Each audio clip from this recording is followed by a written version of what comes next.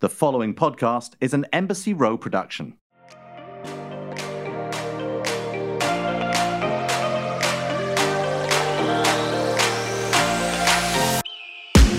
Hey everyone, it's Darren Carr from Scissoring Isn't a Thing. Ooh, is that our new theme song? No, it shouldn't be because we want listeners, Liz. I think that's how podcast works, is like we need people to listen to us in order to make us legitimate. I think. Fair. I'm Liz Cully. I kind of buried the lead there. That's fine.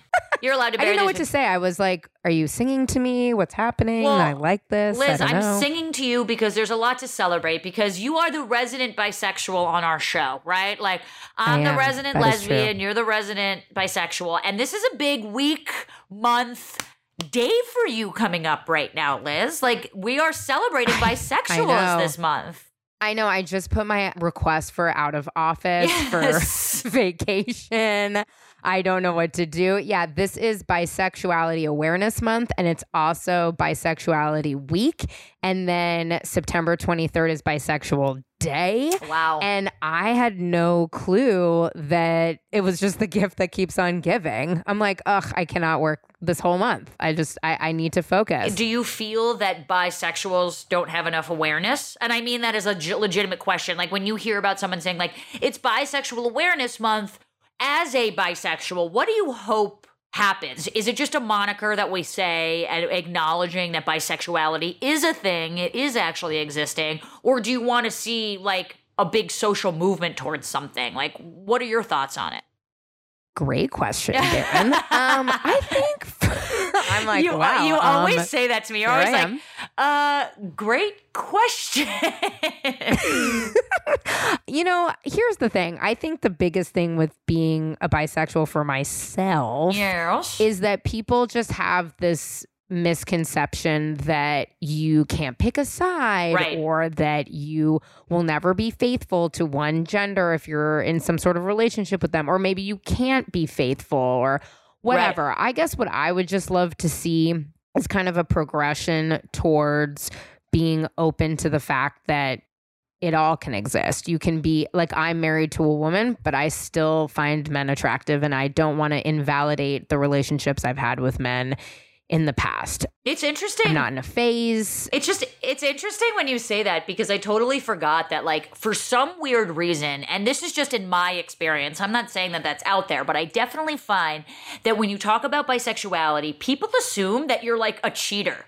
Like, if you're dating a man, you're gonna hook up with women. Yeah. If you're married to a woman, you're gonna hook up with men. And I'm like, I don't know why it would, like, all bisexuals aren't necessarily overly sexualized. They're just saying they don't necessarily have a preference one way or the other for the gender that they find attractive. And I think it's so weird when people say that, because for me, a lot of things, and we've talked about this before on the podcast, like, but for me, I know a lot of lesbians are like, I'm not going to date a bisexual because I need someone who's going to, is for me, and I don't have to worry about them looking at men because I'm already worried about them looking at women. And from my standpoint, I'm like, listen, if you're worried about your significant other looking at other people and threatened by the relationship, then you need to reevaluate the relationship, because a man is 100%. a man is just as a threat as another woman. They're all people. It has nothing to do with like, okay, there's more of a threat maybe, right? Because it could be any man or any woman. I don't think my girlfriend's necessarily worried about men hitting on me. But a person is a person. There's always going to be a threat there. There's 8 billion people in this world, right? Like, I just find it to be kind of ridiculous that people just assume you're more sexual because you're bisexual. That just seems odd to me. And I don't know where that got started.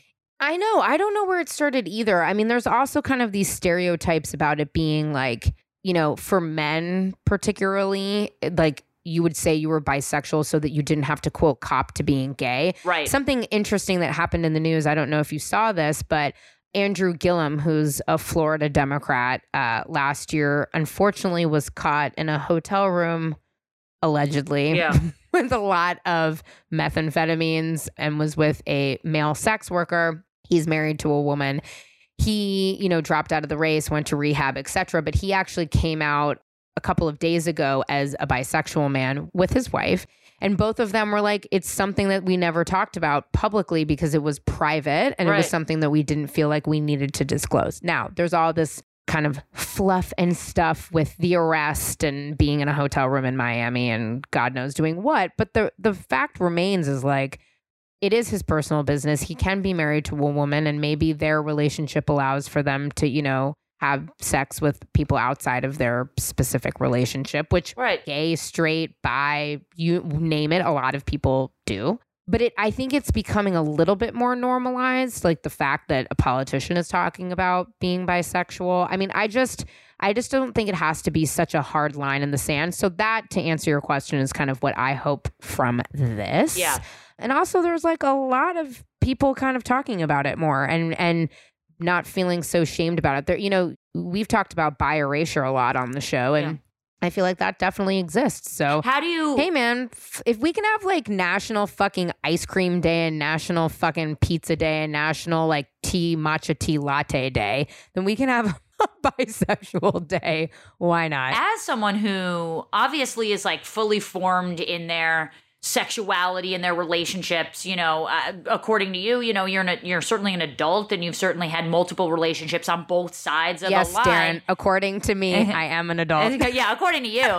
Well, my point is that your sexuality can change over time, right? I mean, like, I don't want to say that just because you're in your 30s, you got it all figured out. I don't want that. But I'm curious, when someone says, and maybe I knew some women like this, right, where certainly in high school, certainly when they were younger, certainly when kids are meaner. Right. They said they were bisexual as kind of this gateway to maybe potentially later coming out as gay. Not all the time, obviously, but it definitely happens where it's like, oh, I'm bi, and then later they kind of come out as lesbian or gay. How do you feel it being a potential gateway sexuality to something that feels more maybe concrete for people? Like, is that a bad thing? Are we acknowledging that does happen? Are you okay with it? What's your thought on it? I mean, listen, I'm okay with whatever the fuck anybody wants to do. Yeah. Let's just say that right up. Yeah, you don't care. I don't care. It's whatever. Don't violate anyone's rights. Water off. Yeah, I don't care as long as you're not violating my rights. Don't violate. Exactly. But that said, I think the only harm in it is when it starts to make it feel like it's... Like bisexuality can't be its own thing. Exactly. Right. Yeah. That's kind of where I think that's the harm. It's like it has to be this gateway drug, you know? Right. I mean, that's, I think, the harm in it. But I think, you know, Lily Reinhart, that cute little girl from CW Riverdale, came out as bisexual. I mean, all the kids are coming out as bi. So, you know, I think that it's definitely changing. It's just interesting. I think if you talk to kind of an older generation, or like I have, I almost would just tell them that I'm gay. I don't say that I'm bi because they just automatically assume that I'm like promiscuous. Right. And I think that's so the thing weird. that I'd like to see kind of change. Yeah, it's just so weird that they because tie I'm it definitely in. not. But it's just weird that like, if you said that you were straight or you said that you were a lesbian, somehow that makes you less promiscuous than if you're bi. And it's just, I mean, I sort of understand that correlation there, but it's so bizarre to me that people are equating a sexual preference for how many people or how much sex that you have. Like, that's what's so, it's so ridiculous. But, you know, that kind of brings it to, speaking of sex for everyone, that brings us to our guest this week as sex for everyone. We have Alexandra Fine with us. And I will say she was one of those guests that I didn't know a lot about, except for her wildly successful sex toy line. It was basically female sex toys made by females for females. So it really gauges our... No, for everyone. It's for everyone. But like it's built with the female in mind for female pleasure is what I meant. It is for everyone. But like the curves and the shapes that are used clearly had a female figure in mind and how females work. You can tell that it wasn't made through the male gaze. Correct. Maybe that's what you're trying to say. Yeah, I think that's a better way to put it. But basically, like she was one of those guests where it's like, I had no expectations going in. I was like, let me just talk to this really successful entrepreneur and like see what's up. And I probably learned the most from her. I know. I mean, she was wildly fascinating. She really was, or she is rather. I mean, also Liz Cully Cold LinkedIn email. Yeah, of course. LinkedIn has a purpose. Messaged her. Yes. I know LinkedIn sure does have a purpose, other than like your weird exes stalking you, which is so strange. Yeah. Yeah, you know, I learned a lot. I mean, what an interesting person who, when you listen to the episode, don't turn it off now, you'll hear about kind of her relationship with her parents, her kind of always fascination with sex and sexuality, talking to her parents about that kind of interest and fascination and how she turned that into a business, her relationship that she's in right now, raising money, almost $500,000 on Kickstarter, which is fascinating in itself. We also kind of hear about how they test products. I mean, this was a great episode. This was like one of my faves that we did so long ago before the quarantine in New York, but really, really fascinating woman. And she gave us a bunch of swag, and I got to say that the products are great. Just speaking from my own personal experience, they're great. Can I be really honest? I need to break it out because she sent us like a hat, socks, vibrator, condoms, which I gave away. By the way, the socks are amazing and so comfortable because the socks are blue and they have a face of someone making an orgasm on it, but like very simple. And I love wearing them. I love them. Well, I was just going to say, I've actually only used the socks. I haven't used the vibrator yet. So, girl, but you're bisexual. Aren't you supposed to be vibrating every day and multiple times a day? Buzz, motherfucker. Buzz. Buzzing, dude. That's what I heard about those bisexuals. They're just buzzing all day long. No, I'm not. I'm just maintaining over here, Darren. Yeah, I hear you. But yeah, no, she's great. And I love the fact that, we can have entrepreneurs come on and talk about what the sex industry looks like for different people other than just men and women, which is also amazing. It's all about sex positivity, and she was great, and I hope we can have her back on at some point because there's just so much more to be said, but we really hope that you enjoy this incredible episode with the incredible Alexandra Fine. Enjoy. Welcome to Scissoring Isn't a Thing with my bud and my pal, Liz Cully. Wow, bud and a pal. Yeah, I mean, do you want to be more than that? Do you want to be more than that? Darren. Do you want? You're married. Do you want to be more than that? For me? Yeah. You could be married and be more than that. Yes. I'm already obsessed with our guests. I know. I'm so excited. Well, I'm going to introduce our incredible entrepreneurial guest, Alexandra Fine, which is the perfect last name for you. Exactly. I was thinking the same thing. CEO, sexologist, founder, creator of Dame Products. Yeah. That's awesome. That's pretty incredible. How this came about was that I stalked you on LinkedIn. And you accepted my request, however long ago it was. Friendship. And I saw an article that your products had sold out in 72 hours. Yeah, is that correct? Our newest product, Arc, which is an internal vibrator, it sold out in 72 hours. Yeah. Holy shit. So how expensive is the Arc? It is $115. But since we're currently back ordered, I believe you can get it for like $10 off right now. Tight. I mean, that's pretty awesome. Yeah. Tight, literally. Literally tight. Unintended. And I linked in you and whatever, how long ago. And then I saw this article come out. We knew we were shooting. And I'm like, we have to have this woman on our podcast. Because I'm just so impressed you wrote back to Liz because I usually try to ignore my LinkedIn messages. So thank you. No, well, and then I feel like such a dum-dum because I went on LinkedIn to ask you for permission if I could email you. And you're really cool because you actually have your contact information in LinkedIn. Yeah. If I accept you, then yeah.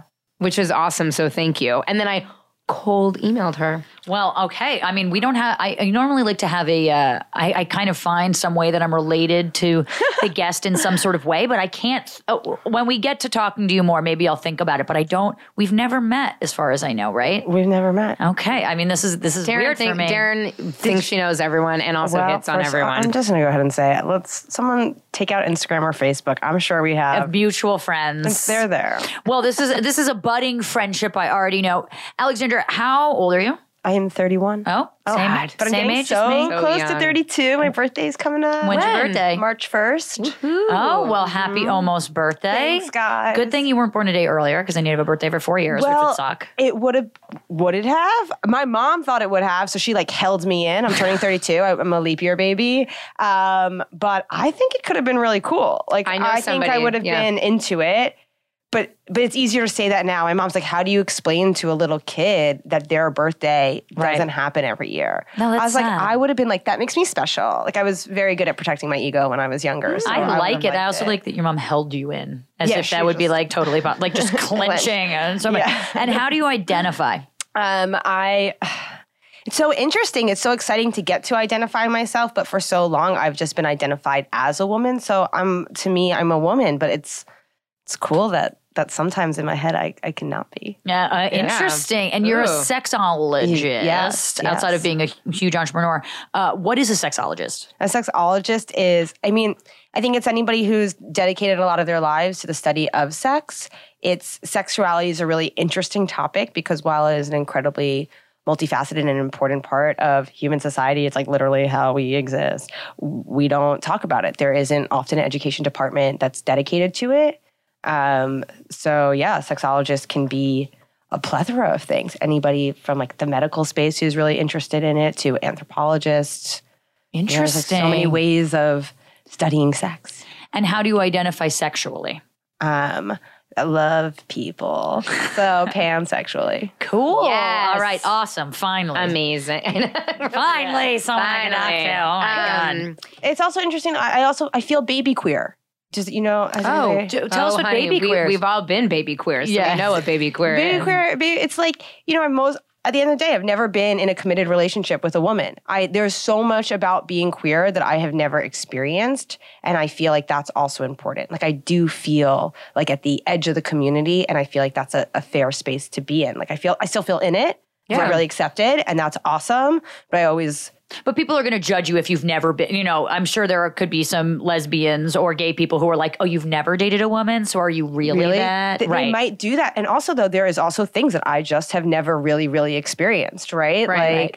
Like when I came out to my parents, like my parents always just kind of giggle because they've only seen me with men. So like they know that I say that, but they're like, okay. Right. It's almost not real. Yeah, exactly. Yeah. Well, and it's interesting because we've actually talked to some people on the show. And some of them have said, I came out when I was in a committed relationship because then it kind of felt more real. But I think it's amazing that like you, or me. Right. You know what I mean? Yeah, right. Exactly. Right? Yeah. So I think that it's admirable and awesome that you were like, no, this is how I'm feeling. This is what feels good to me. And I don't need to have this relationship with the same sex person that is, quote, committed to then come out. It doesn't validate. By the way, having a fucking committed relationship with someone doesn't validate. Absolutely. Totally. I was just saying it makes it easier. What was happening, I think, is my mom was saying something as if I was totally straight.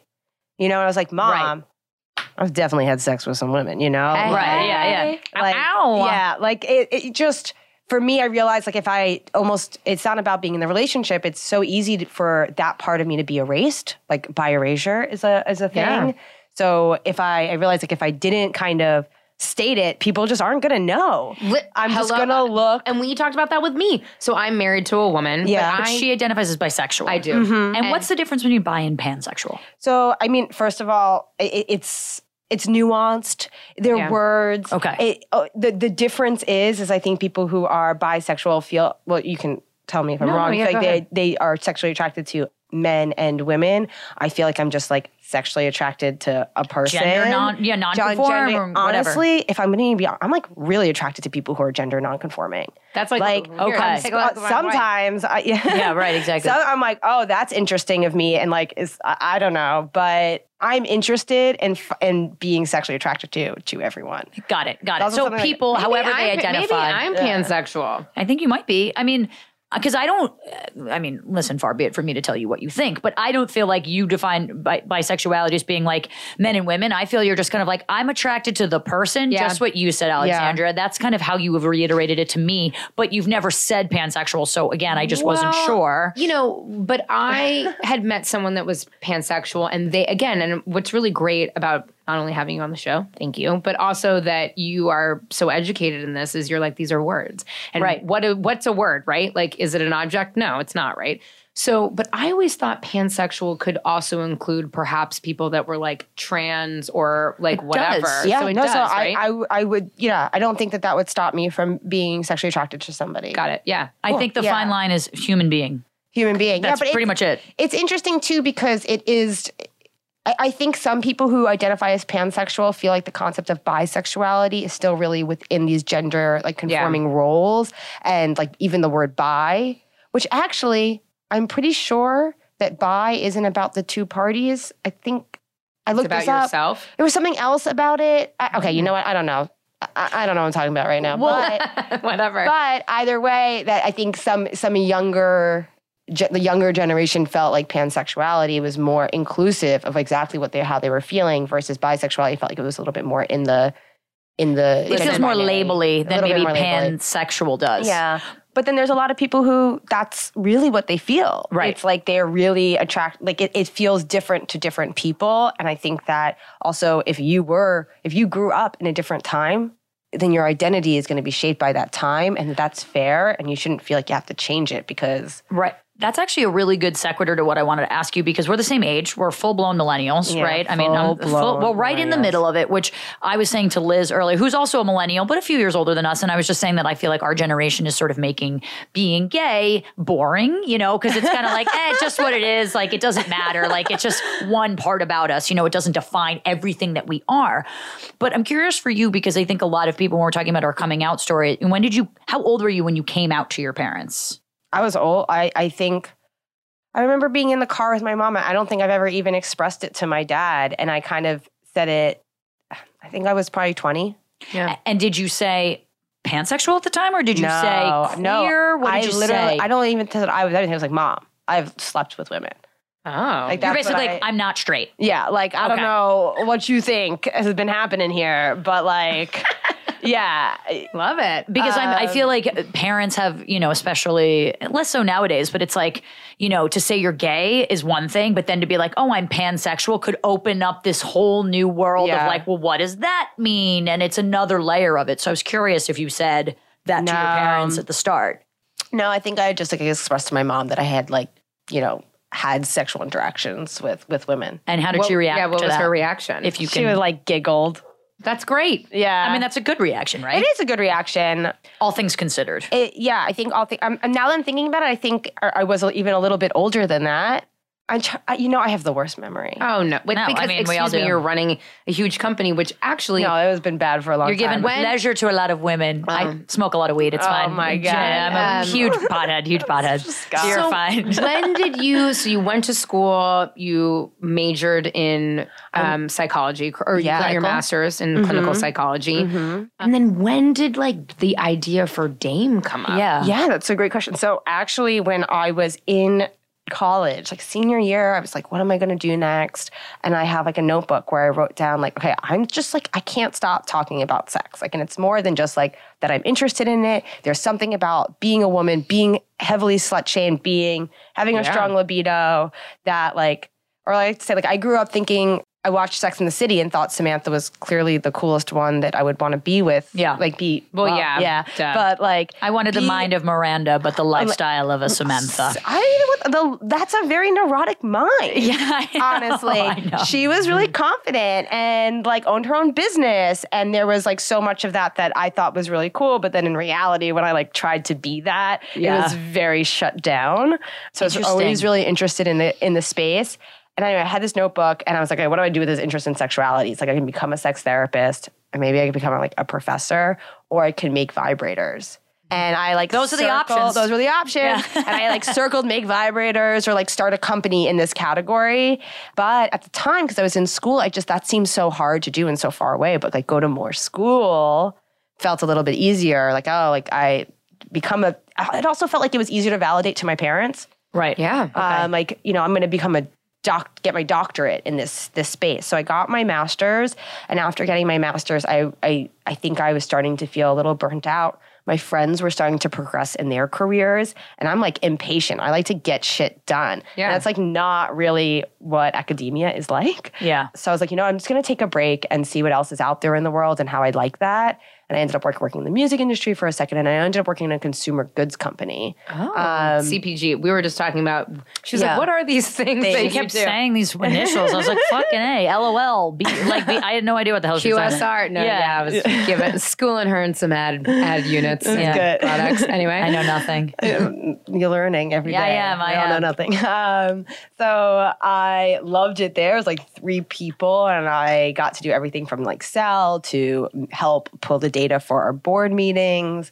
And I was like, oh, wow, I think I can make a bigger impact in the world through entrepreneurialism than I could maybe as a therapist. And, what could I do in this? How can I bring my interest of sexuality and entrepreneurism and bring them together? And I actually even feel in my in that job interview, she asked me, where did I see myself in 5 years? And I think I even also said at that time, like, maybe I'll start a sex toy company. What a really good sense of self to have that, because that seems so daunting to me. Yeah, that's crazy. I mean, and also I have so many questions for you. Right. Like, we've been so excited to have you on. I know, we were like, but vibrators. Yeah, but that is so daunting. One, do you need anything? No, I'm just realizing I didn't bring any. Oh, well, I'll send you. We were going to use it. I wanted you to do a demo. Yeah. Yeah. Well, and so, okay. One, what vibrators were you using at that time? Mm-hmm. And did you like a particular brand that you then kind of escalated on? And then two, Dame is such a great name for a product. It's so classy. Is it also fair to assume that you made these vibrators with the female body and female sexuality in mind, or are they for everybody? Also, we made them with vulva and partners in mind. Okay, great. Okay. Yeah. So wait, there was Dame. What was the first? Okay, sorry. The first question I know. What vibrators were you using at the time? So I really, really like squishy clitoral products. Okay. So that was one product I was using, and another product that I had tried was it's a partner-shaped toy. So it goes inside of the vagina, and then it loops back around to provide clitoral stimulation. So it's like a C shape. Oh yeah. And then so the penis and the product go inside. And I tried this product out. It was really popular at the time, and it felt like it was just like a lot of internal pressure for me, and it was pretty intense. And my partner said he couldn't really feel me. Got it. As much. Okay. And I was like, I wish I could just cut this product in half. I wish I could just get the clitoral stimulation of this product without the internal. And that's kind of the beginning of Dame. Yeah. And you find, we've talked about this a little bit, you find that most women are more exterior stimulated than they are interior. Maybe I'm saying this wrong, but definitely more clitoral stimulation is... it's a better way to achieve orgasm for most women than internal stimulation. Am I right? Yes. Here are some stats or like 70. Oh, good. We have some professional coming on. I was making them up, Alexandra. We were talking before about it casually, and I was like, well, I think my statistics are that she's like 68%. I was like, Liz, you know nothing. And she's like, yeah, you're right. We know nothing. All right. So let's hear it from a professional. Give us a pro. 70% of women report needing clitoral stimulation or external stimulation in order to have an orgasm. Okay. So that's a pretty fucking high number. That's a high number. And honestly, it's one of the more conservative ones I've seen. There's other research that has shown it to be even higher. And then here's another stat that I freaking love. Only 4% of women report penetration as their most reliable route to orgasm. So there it is. That's the best. So the most that is powerful. So it's not it's just like, what's the most common way you achieve what feels like the climax of your sexual pleasure? Right. And most people are saying like it definitely involves something else besides just internal. Right. Okay. That's right. That's actually totally what I said before. No, I mean, listen, I'm just kidding. You didn't have it to be the precise point of 4%, but both of us were kind of making the statement where it's like, we were talking about stereotypes with a lot of lesbians and how sometimes, certainly in my life, I've gotten said that like, I'm a waste to men, or like, well, how do you guys have sex? You need a penis. And I'm like, actually, if you knew anything about fucking sex, you don't. Yeah, you definitely don't. In fact, right. Thank you for validation. Like I would one little tip or something I would, give to people just to try having sex without penetration. Like if you're in a heterosexual relationship, see what that experience is like. See if you and your partner can try and just keep that particular act off the table. It is amazing what kind of creativity and exploration. Yeah. Like it just forces you to get outside of this one script of how you're supposed to have sex. And it's really... I'm dying. Look at her face. I wish you guys could see Darren's mouth is on the floor. It's amazing how much fun it, and I think it often leads to what I would say is better sex. Now, okay, amazing. How did your parents feel when you started dancing? So you had this hey mom, I've had sex with women before, and then all of a sudden here you are, which is incredible, very young entrepreneur creating a sex toy company. What did they think? I had already wanted to be a sex therapist for a long time. Right, of course. So they were prepped. They were prepped on the sex part, and they were so... I think my dad was really excited that I was going to try something entrepreneurial. Totally. In a way where, it wasn't about the topic. The topic they'd already kind of digested. And I really, it's wild, but when I was 6 years old, my cool aunt, took me to a party in the city. Like I stayed with her where did you weekend. grow up? From Long Island originally. Oh, Long Island. Okay. All right. Coffee talk. All right. Yeah. So I went into the city for a weekend and I went to this party and I met a bunch of drag queens. Love it. Like I was obsessed with because like if you're 6 and you see drag queens, they're essentially fairies, right? Totally. Like, oh my God, they're magical. They're magical. Even as an adult, they're magical. Yeah. She taught me how to strut my stuff and like we did a catwalk and she answered all of my questions. I was like, are you a boy? Are you a girl? Right. And she explained all these different things to me. And I went back to show and tell when I was 6 years old and explained to my first grade class what the difference between being a drag queen was and being transgender. And I got in trouble. But that was 25 years ago. I mean, it's a different world back then. Yeah. But like I remember being like, my concept of reality just had totally shifted. Mostly one, I had like went into Manhattan for the first time. Yeah, right, exactly. Like part of it. Yeah. But I think from a really young age, I've been like a sex educator. So like it was never super shocking to my parents. I remember like my dad getting up from the dinner table one time because I explained to my brothers how like menstruation cycles worked at the dinner table. Oh my God, Alexandra, I'm obsessed. I need to like call her up every time there's an awkward conversation. I'd be like, hey, Alexandra Fine's going to explain my period to you. Yeah. Right. So your parents knew. It sounds like you also have a really like lovely, supportive family. Everybody has their my parents. Yeah. Well, the reason I asked where you grew up is because I feel like there's a stereotype of someone I grew up in northern New Jersey, so suburb of Manhattan, and I feel like there's a difference there between if you were like I grew up in Arkansas. Yeah. Or Alabama. Saying that maybe pansexual might not go over as well. No, I grew up in a socially liberal household. Right. Yeah. I think my parents and like I think a lot of my like some of my friends who came out, they were very much like everybody wanted to be okay with it, but then sometimes like I was surprised that, parents were like, I think my mom in that conversation when we were talking, she'd be like, yeah, but I would be really upset if you didn't have a kid. Like when I was talking about that, to the kid and I was just like, well, yeah, but I still could, right? Like that's right. So or like, silly. what if I was infertile? But I was just like, surprised she even said that. Do you know what I mean? I still feel like even though they were liberal, it's also different when it's your kid. It's different. Yeah, it's apparently. It is. And we were talking about this before. It's kind of like they project what they want for you. And so people often forget that when you're coming out as something that maybe isn't your heteronormative straight person, it does take a little bit for the parents maybe to like adjust their expectations. Yeah. Right? They have a certain idea of what your life's going to be. Like I imagine all my kids as queer. So like they're going to have to come out to me as straight one day, Wow. You're like so futuristic. You are. She's like what humans are like in year 3000. No, I'm like, are you sure you're not Gen Z? Yeah, right, exactly. I can't, I can't use Instagram. If you saw me on social media, you would know I'm definitely You're not on TikTok. I'm not on TikTok. So true. I think it's so amazing that your dad was so jazzed about you becoming an entrepreneur. Did you go out and raise? So I didn't. I started off with an Indiegogo campaign, like a Kickstarter. So, oh my God, really? Yeah. So Eva is my first product. It is a hands-free clitoral vibrator that can be worn during penetrative intercourse. Wait, didn't you go to CES?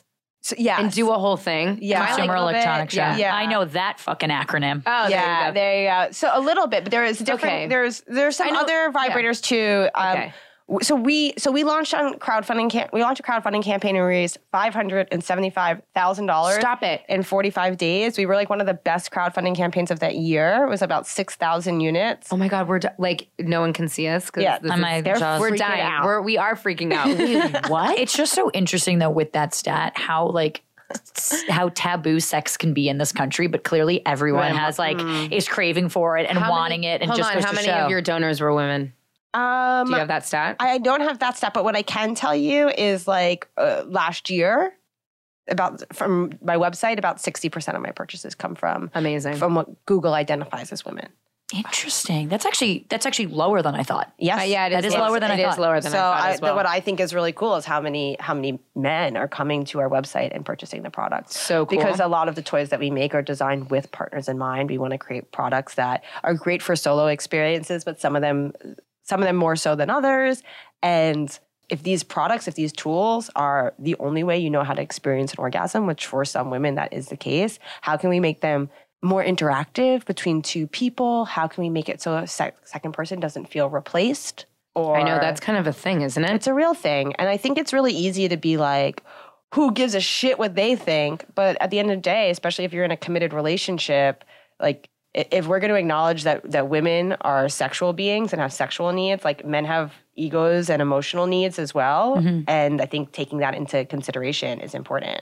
You know what's interesting is that I feel like sometimes when I particularly talk to heterosexual men, they think that lesbians only use toys. Yeah. You ever get that, Darren? Oh my God. They think that like it's exclusively strap-on or nothing at all. Like it's like you can only have sex through this or like you're just kind of fingering each other, which also isn't the case either way. I mean, this is like literally why we named our podcast Scissoring Isn't a Thing, because it's like, what about this feels good? Sorry, I'm doing like the scissoring actual motion, but like, no, Rachel. Doesn't make any common sense. However, my wife loves to scissor. That's the joke of it all. Yeah, that's what's so weird. Yeah, it's nice. But Alexandra likes to scissor. The first time I had, she didn't say that. She said it's nice. It's nice. I haven't done it enough to like really, really know. It's really just bumping vagina. I mean, it's I love literally what like it is. I can hump a leg for days. Totally, I mean? So it's like really similar thing. Like like if I can just get something in there, well, okay, you guys get it. Yeah. The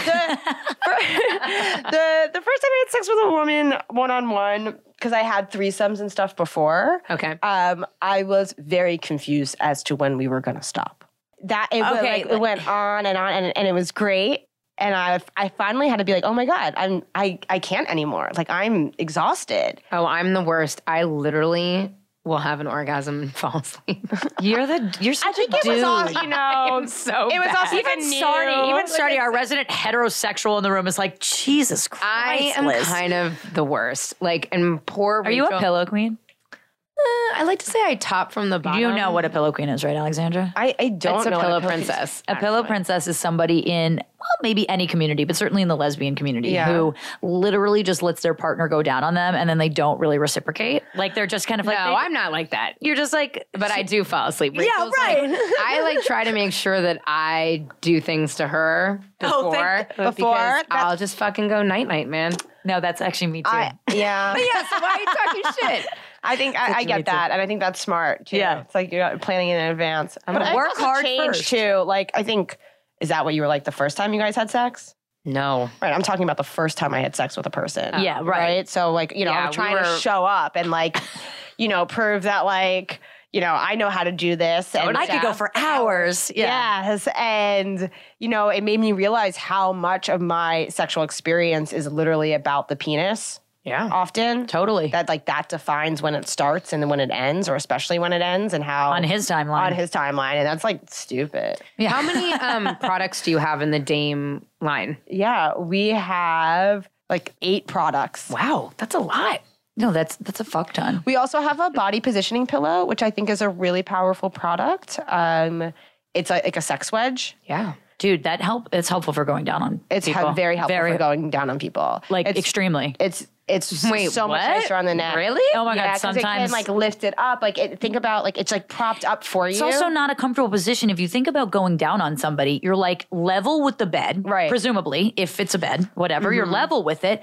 It hurts your neck. Think about it. You know what I mean? Actually. Like if someone's kind of propped up it's like a squatty potty when you're poop. You know what I mean? Usually what I go with, even though I totally agree. Thank you. Is like a yoga block for sex. Fair enough. But a squatty potty is also highly accurate. Highly accurate. Oh my God, Darren, Jesus Christ. Hire me a Dame. Yes. You're high. It's the squatty potty of sex pillows is how you should market it. I would love that. That would be kind of hilarious. I mean, wait, so you've got 8 products. How many employees? We're about 15, but they're it's huge. It's a full-blown company, Liz. I'm curious as to like you're like I love how she's like, yeah, dude, you fucking moron. Well, it's like we're 10 full time, and like some people are part time, but it's definitely a real company. I mean, it's so cool. You're 30 fucking one. That's fucking massive. Huge. That's huge. Thank you. And one of the things for me about not only starting a company that seems really daunting to me, first and foremost, but also like there are tons of sex industry, like there's tons of vibrator companies, right? Yeah. You walk into Babeland, you walk into Pleasure Chest, there's like, thank God, a plethora of things to choose from. So how do you guys separate yourself from everything else that's out there? And also with that, what's kind of the future of that stuff? I mean, I know they're getting into more electronics. If you're in a long distance relationship, I could control Liz's vibrator from my comfort of my home. If that's what she wants. Yeah, it's the GPS tracker I have in you. I know where she is at all times. It's connected to her clit. But I know that's starting to become more and more of a thing. So answer those two questions as best you can. Yeah, sure. So question number one about like how we stand out. So at the time when we started the company, there was only one other company that had been founded by a woman. Wow. Yeah, and that company actually they make some stuff that's like all pink, and it's very normative. Very girly. normative. It's also there actually really aren't a lot of women in the industry. There definitely weren't women leading these companies. And so that right off the bat set us apart. We created products that were really unique and different. We do our product development in-house in Brooklyn, and we use real people as product testers. And that's also really set us apart. Wait, so is it like you can sign up to be a tester? Yeah, what is it like? Remember, Liz is in. Yeah. No, I don't know. Is it like that show, the Masters of Sex or whatever, where like people go in rooms and you watch them? It is a show, but they were also real people. Yeah. Yeah, they really did that too. No, I know. Wait, no, I know. You mean it was a show? Yeah. No, I know. But do you guys how does that work? Do that? So mostly what we do is we send the product home. Like we send it to people with a survey, and then they send the survey back. Great. Sign us all up. Yeah, we'll be doing that. We have done some more visual stuff. Like people video record it and send it to you? No, we've done in the room.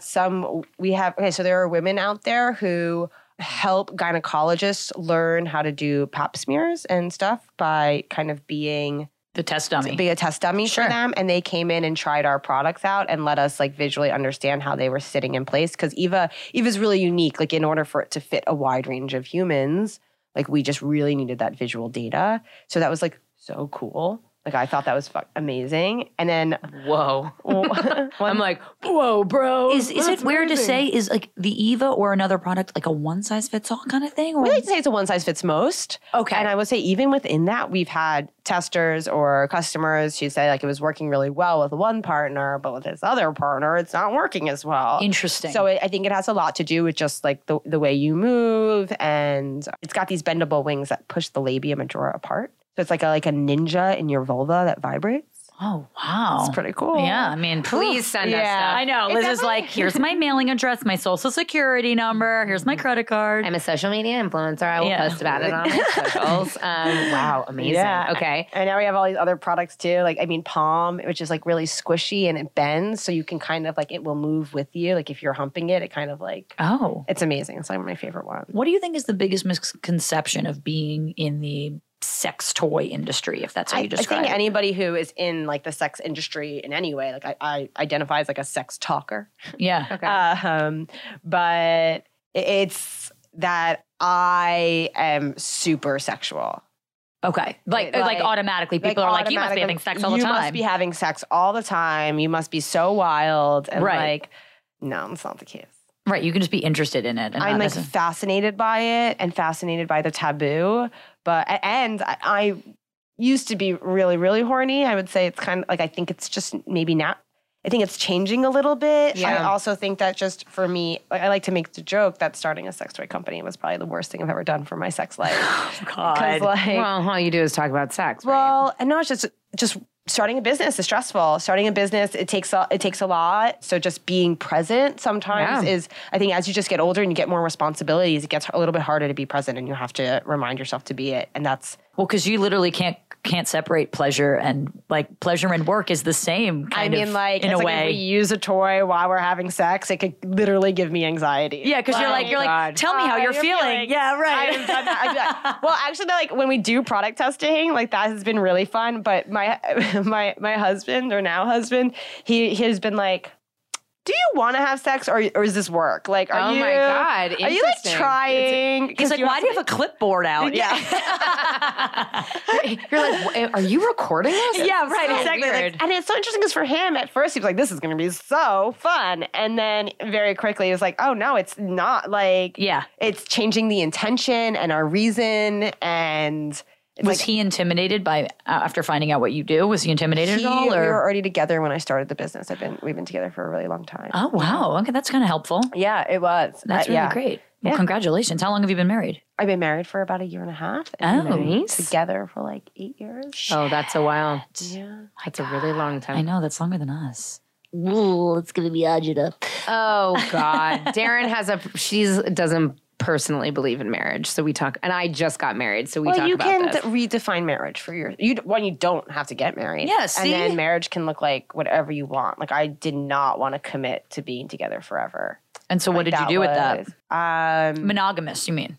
You don't want to commit to being together with him. Well, we're not monogam. We're monogamish. We We like Dan Savage term. I love that term. Yeah, we explore and we like to just like really stay open, even though we probably talk way more. Like as anybody who's polyamorous will tell you, you talk about it so much more than anything happens. Right, exactly. And you almost overanalyze it to death. Yeah, it's like, oh, well, what about this weekend? Or like because we want to like keep in touch, but like. I don't know. That's been amazing. Like I think that is the reason why I've been able to be in such a long-term relationship is because like just having those openings. Yeah. Well, and you guys, you're still quite young. We're really young. So to be together, you guys 8 years. Yeah, like so you guys got together when you were like what, 23? 24? Okay. Yeah. So no, you're right. Yeah, like that's really, it's kind of cool that you guys were open to allowing each other to have maybe whatever you guys do. I don't want to assume anything, but like you are open and what that means to you so that you could grow up together and have interesting experiences, I think is really cool. A lot of young people don't do that shit. You know what I mean? I could be in this room and be like, oh, this room is beautiful. I love it. But if the door is shut, I'm like, I feel trapped. Yeah. Do you want me to open the door now? It's just for sound purposes. I guess it was a weird analogy. I know what you mean though. But like for me, just being able, like I don't want to feel trapped. I want to be in the relationship and feel like it's a choice every day. That's exactly why I have a weird thing about marriage because it's like, and not that it takes away. So for me, oh my God, I had so many weird experiences, like everything from just. Like I never thought, like I'm like the chill girl who like wants to make out. Like I'm the coolest girlfriend ever, right? Like right, exactly. I want to be open and I like to have threesomes. But like, first of all, men say they think that's cool, and then they are, and then they don't. Then they don't. They do not think it's cool in reality, or in my experiences. Sometimes it can be challenging. Do you find that they're only cool if you're like, I'm going to go hook up with a woman, as opposed, and then they'll be like, yeah, but if you're like, I want to go hook up with a man. Then it gets complicated. My husband, he could sit here and tell you, he just feels so much more threatened by a man, and he doesn't understand why. And we've talked about how like he should be concerned about the women. Yeah, right. Like, they never are. We're just as a threat. Yeah. And honestly, for me right now, as like I feel like the world, like I just feel like, oh my God, like I didn't explore that. Like I do feel like that was a thing I wish I had done more of. Yeah. So I don't know, but yeah, he definitely feels like more threatened by, I think, people that feel more like him. Yeah, that makes sense. That does make sense. Yeah. I mean, I had a lot of threesomes with an ex-boyfriend of mine who's a complete piece of shit. So if you're listening to this, I fucking hate you and you owe me $10,000. Thank you for opening up. You ain't getting that back, sweetie. Thanks for opening up a cell phone in my name. But we had a ton of threesomes. And really what that was for me was I was kind of scared about one-on-one relationships with women and having him there. I felt like it was cool and I don't know, you know what I mean? I like really sexualized women, and he damn well should have been scared I was going to run off with a woman because I did. You know what I mean? So it's kind of an interesting, again, it's like we talk about what sexuality is or what gender is. It's like, it's a person, right? So like, it doesn't matter. And anyone's a threat. But also anyone's a threat. But at the same time, like your husband is your person and no one actually can replace him. And right? You want to know what I was thinking about? Like literally this morning as I was thinking about my sexuality in the shower, which I do all the time. I love it. Me too. That, like, when I feel the most like a woman, whatever that means, is when I'm having sex often. Interesting. which I was like, oh, I think I can be a little bit of a switch. Like, I think it's fun to play the other parts, but the part that I do fall into, and I think also in my interest in non-binary, like I still feel like I want to generally be sub. As opposed to dom? Opposed to a dom, Okay, yeah. so. Like I'm interested in being a little bit. You know that. Yeah. I know. Why are you looking at me? mean, I listen, watch Billions. Just kidding. I hate that show, actually. Just making sure you know. I don't want to be peed on, but I don't mind it in my porn. Interesting. Ooh. That's a whole layer of something else. Yeah, my porn can get way weirder than what I want to do in real life. Fantasy is not my reality, but like fantasy. Well, a lot of people have ravishment fantasies, which What's that? Well, I mean, I think colloquially they're known as rape fantasies, but Dan Savage was one of the first people who's a Goliath in the sex industry. I think Obviously, he's amazing. He calls it ravishment, where a lot of women want to feel like they're being dominated and controlled and almost like a rape scenario. But obviously, right? But obviously, she does. A lot of women have rape. I mean, a lot of them do have rape fantasies. Have they been raped before? So I mean, I've been sexually assaulted. Yep. And I still have them. And some women, I know of this one amazing influencer who talks about how for her, after her sexual assault, that through kink is actually really how she she does like that, and to be able to re-own her interest in being ravished, but like on her terms was really powerful for her and moving through it. But I think it's really different because like what I know in my fantasies is that they're fantasies. Exactly. It's not like you want to be raped. I don't want to be raped. Yeah. And like if I had an experience like that, it would not be sexy. But did you watch that High Maintenance episode? I did. You know, like if my friends did that to me, like kidnapped me and like I loved that episode. Like I thought that was amazing. Like if I could feel safe to kind of to play there, like I think I could really like that. Yeah, I also have been sexually assaulted, and I definitely don't think that's like the last thing I would want. But it's a real fantasy. It is a real. I know, but I'm listening to you, and I'm like that, and you talk about that other influencer, and I think that's really cool and really powerful and really awesome. I mean, listen, I watch straight porn now because I don't have straight sex. I don't really watch a lot of porn, but when I do, it's straight porn. Yeah. Well, plenty of straight identifying as straight women watch lesbian porn. That doesn't mean they want to. That's all I watched back in the day. It's just hot, right? Yeah. It's just hot for some people. The only thing the problem with me with lesbian porn, or what is tagged, let's even just call it tagged lesbian porn, and I actually am quite familiar with a few sex workers, is that they're so not queer at all, and it looks so forced and strange, and that kind of turns me off. It feels like it's still for the male gaze often. Oh yeah, 100%. I mean I mean that's why lesbian porn's the number. It's for the males. Like I mean, and to your point about the sex industry, the fact that you were one of the first women to own this company, it's like it's kind of odd that vibrators in general, which are mostly for women, not saying they're not for men, but mostly for women, are created by men. Yeah. Like they don't know the inner workings. Mostly made them to go internally. They were like, what do they like? Well, right. It's so funny because they are all really internal. Well, Darren asked you, I mean, we keep asking you these multiple part questions, but where do you see Dame going? You asked. Oh my God. I also feel like you did ask a really cool question. The future of... The future? I mean, like robots are in our future. Totally. Like, I don't want robots. I don't want it either. I mean, for Dame, what Dame's future is we're about wellness. I want to help people truly connect. Like, I don't want my technology to become the experience. I want it to help. I want to make tools that help facilitate and bring people together. Bring people together, bring you closer to yourself, help you understand what it is that you like, what you don't like. And for us, like we just did our first pop-up shop. And we had all these workshops in New York. Yeah. Is it still going or no? No, we ended it after Valentine's Day. Oh. But for us, I think we want to keep on building a community and giving that community resources beyond just the physical objects. Wow. To help people understand themselves. And, you know, for everyone that's listening, really take away from this, because this is what I'm taking away from you. One of the many things is that you understand queer, non-binary. You're a sexologist. Like, you're the one that should be making these products. Oh, yes. Thank you. And you're really caring about a lot of communities that are really underrepresented. And I think that's really incredible that you do that. Thank you. And I definitely feel like I don't even do it enough, you know? Like I remember our first product, it's a heteronormative, like the pleasure gap, you know, the difference between how much pleasure men are having and women are having. Yeah. It's a heteronormative problem. Totally. Big time.